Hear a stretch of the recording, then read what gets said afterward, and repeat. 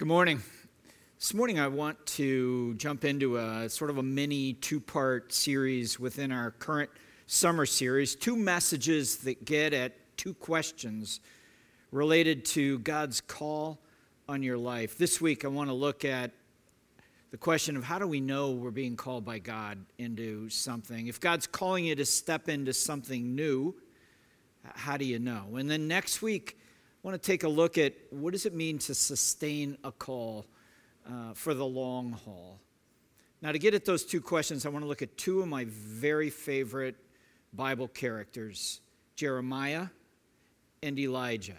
And specifically, I want to look at this morning the beginning of Jeremiah's life, when he was a kid, receiving a call from God. And then next week, Elijah, later in life, after a long journey of ups and downs and so much more. I'm excited about these 2 weeks, so let's dive in. And first, a bit of background about Old Testament prophets. At the time of the prophets in the Old Testament, there was a northern kingdom of Israel and a southern kingdom of Judah.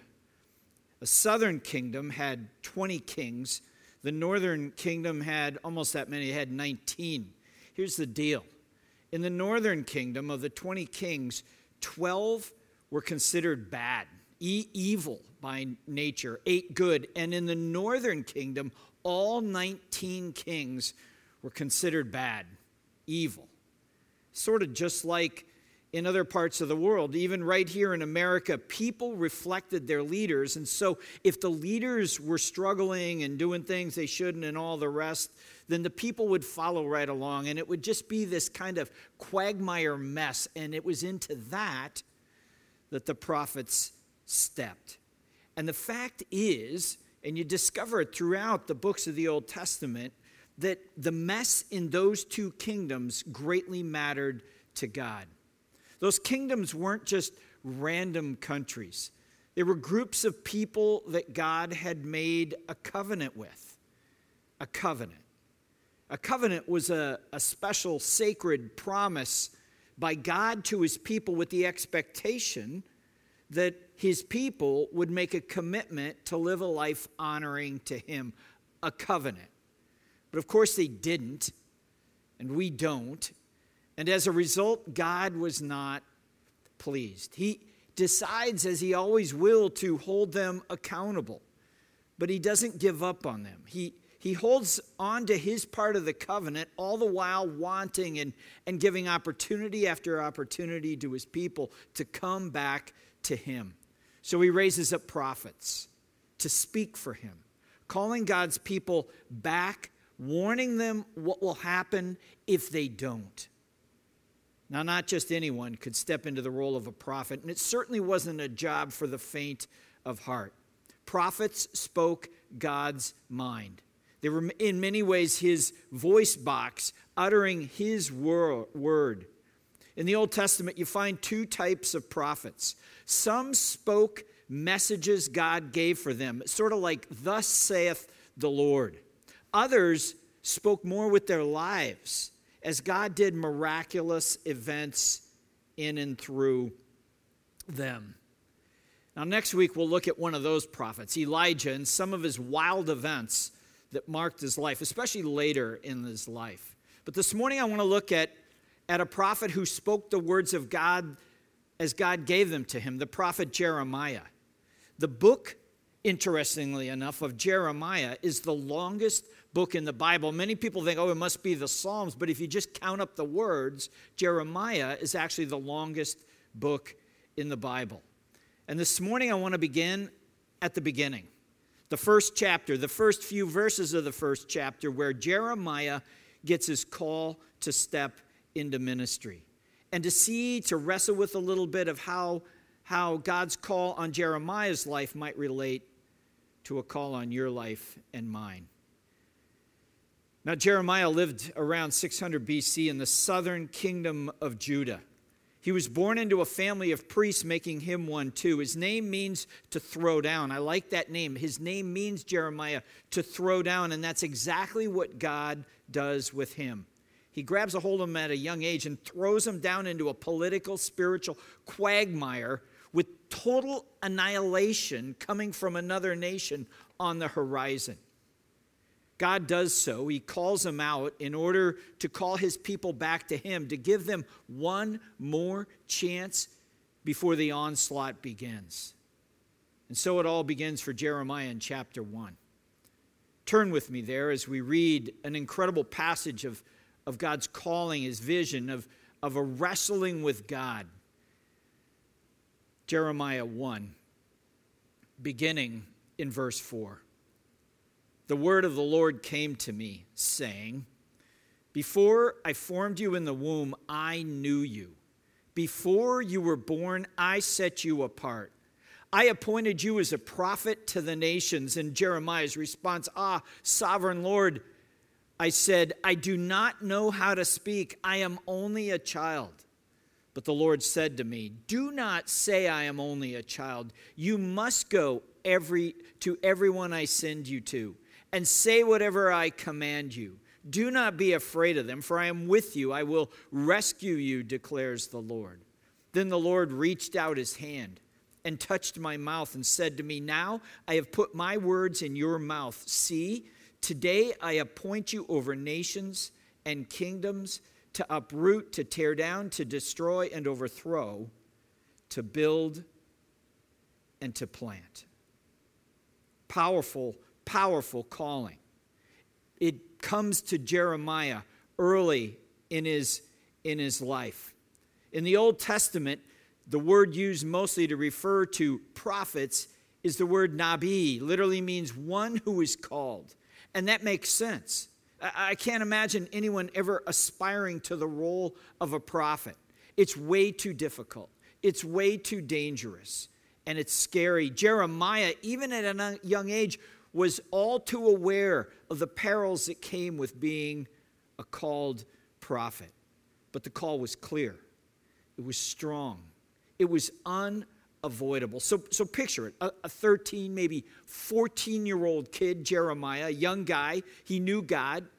He loved God. He understood and knew well when he heard God's voice. He had a good heart.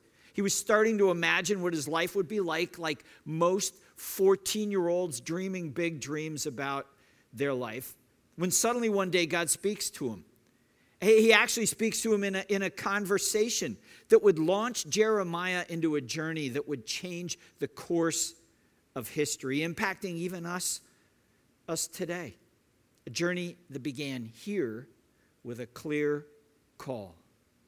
Now this morning I want to kind of pick apart a little bit that exchange, that call, and in the mix, hopefully discover some key components that are present whenever God calls his people into something new. I'm going to share kind of rapid fire here, 6 to be exact, if you want to jot them down. First, God's call involves perfect timing in so many aspects of life. In fact, in most, timing is everything.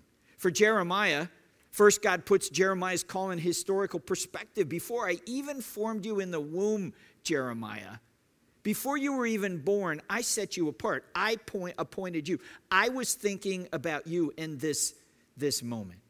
And then at just the right time, the call came. According to one Bible commentator, Jeremiah's call came at the very most strategic time. It was both a time of hope because of the spiritual reforms that were happening under good King Josiah, and a time of danger for the new enemy that loomed on the horizon would eventually come into play. Now for Jeremiah, that call came early in his life. He was a kid. And I love that. And I've used this passage so many times with students and with parents of students as God doesn't wait till people grow up into adulthood to lay his call on them.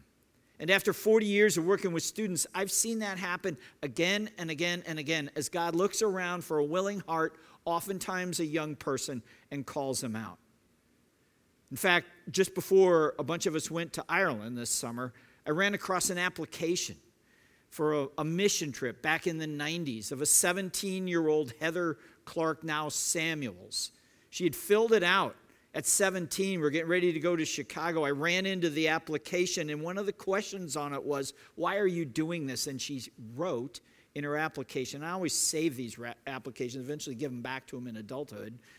She said, because maybe I want to do this because maybe God's calling me into into the mission field someday. I want to test it out. Fast forward up to this past summer, and there she was. What a thrill to work alongside her in Ireland working with YWAM. For Jeremiah, the timing was perfect, and it came early. How about you? You know, could now be the moment? Could this be the time that God is calling you, nudging you into something new? Second, God's call plays into our weakness, not our strengths. And because of that, our response must always be trust. Just trust Him. It was certainly true for Jeremiah. He's a 14-year-old kid who doesn't know how to speak, who has no experience whatsoever of what he's being called into. Sovereign Lord, I don't know how to speak. I'm only a kid. Like, you almost get the sense in the back of his mind, he would say, go talk to my dad. Ask him, not me. He's in an incredibly weak position here. And he knows it. And the thing is, so does God. And that's exactly where God wants him. Listen, it just seems to me that there's always a principle at work here. And it's this: God's call seems to come at the point in which his gifts and our weaknesses intersect. It's there that he can use us. His gifts and our weakness, in humility we come to him, and the ball is in his court to use us, not ours. But we're so full of ourselves, with our abilities, our education, our money, our experiences, our assumptions. I know I am. And for us and for Jeremiah, it's always way too many personal pronouns. I don't know how to speak. I'm only a child. I think I can handle this. I don't know. I, me, I. And at the end of the day, God's call in our lives is about him, not us. He is the one who will do the work. Our job is to hold on tight and trust him. There's a couple of passages paints a great picture of God's role in our lives, calling us into something new out of Deuteronomy. You might want to jot these down. Deuteronomy 33:12, Deuteronomy 1:31. 33:12, 1:31. Deuteronomy 33:12, the beloved of the Lord dwells in safety. The high God surrounds him all day long, and he dwells between his shoulders. To me, that's a picture of us climbing on God's back between his shoulders and holding on around his neck, like a piggyback ride. And actually, the next one gets at that same kind of image. In the desert, this is Deuteronomy 1:31. In the desert, you saw how the Lord your God carried you as a father carries his child all the way you went until you reached this place. And again, just kind of holding on to the Father on his back and letting him take you.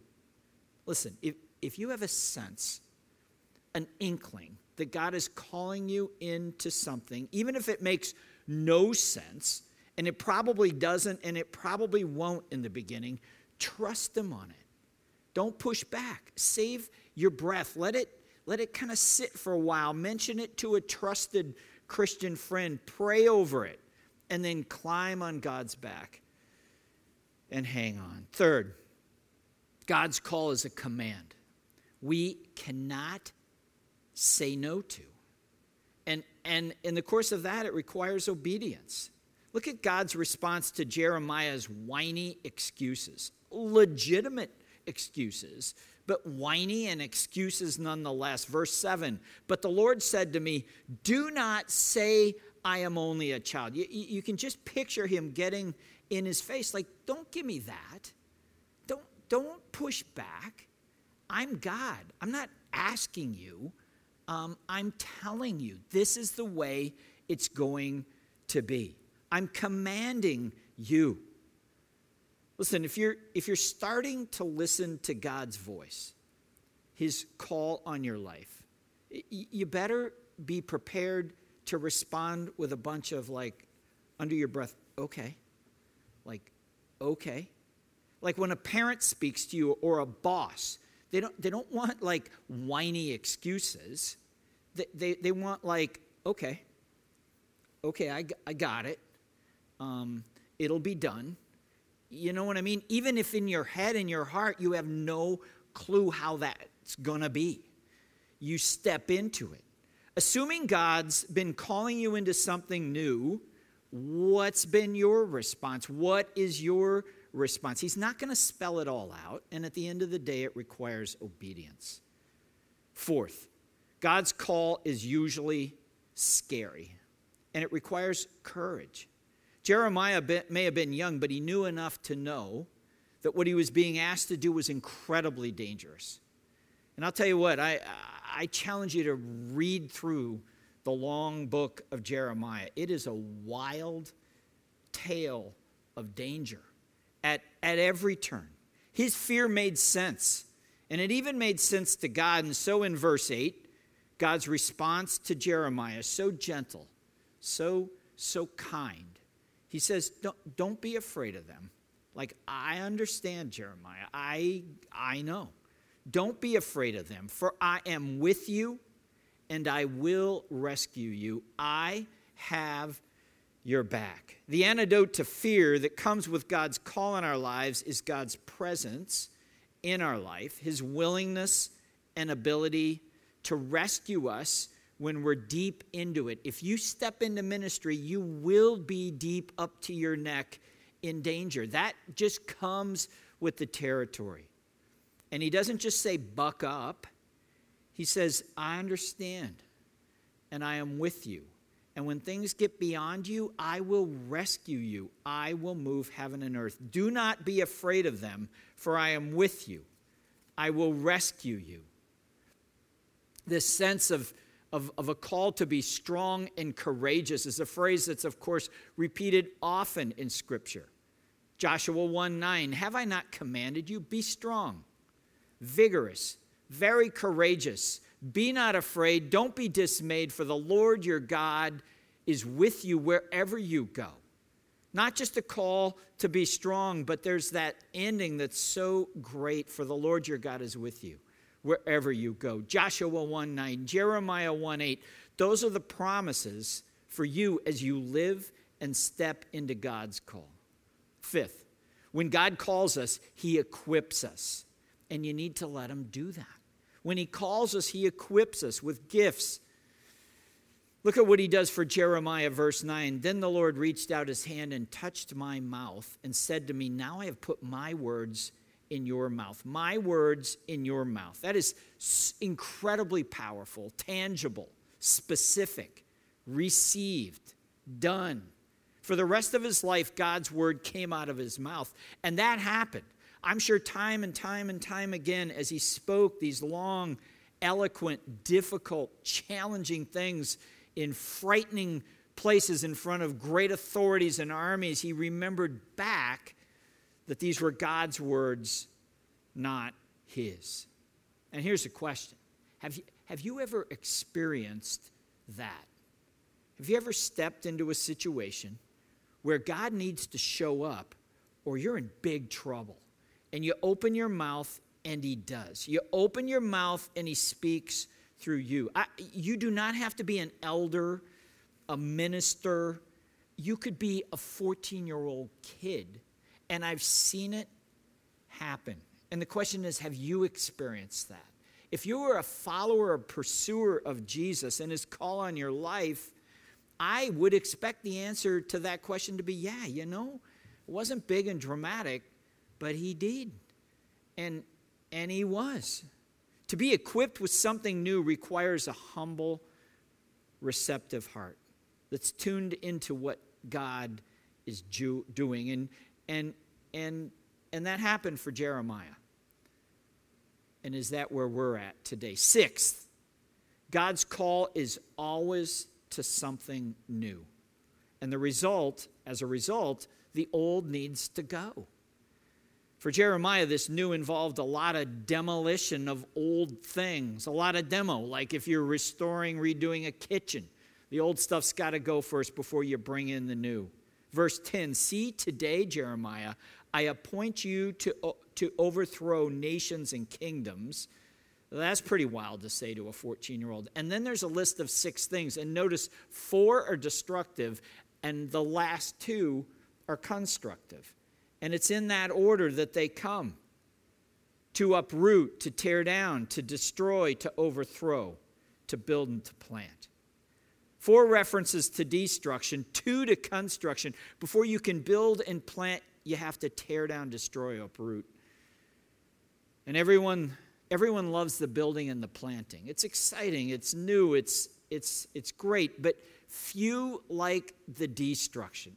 Especially to things that traditionally have been meaningful to you. The giving up of what was is often painful, the familiar, the comfortable, the memories, the things that worked back in the day but don't anymore, the things that was the way we always did it. It's tough to give those up, especially in the church.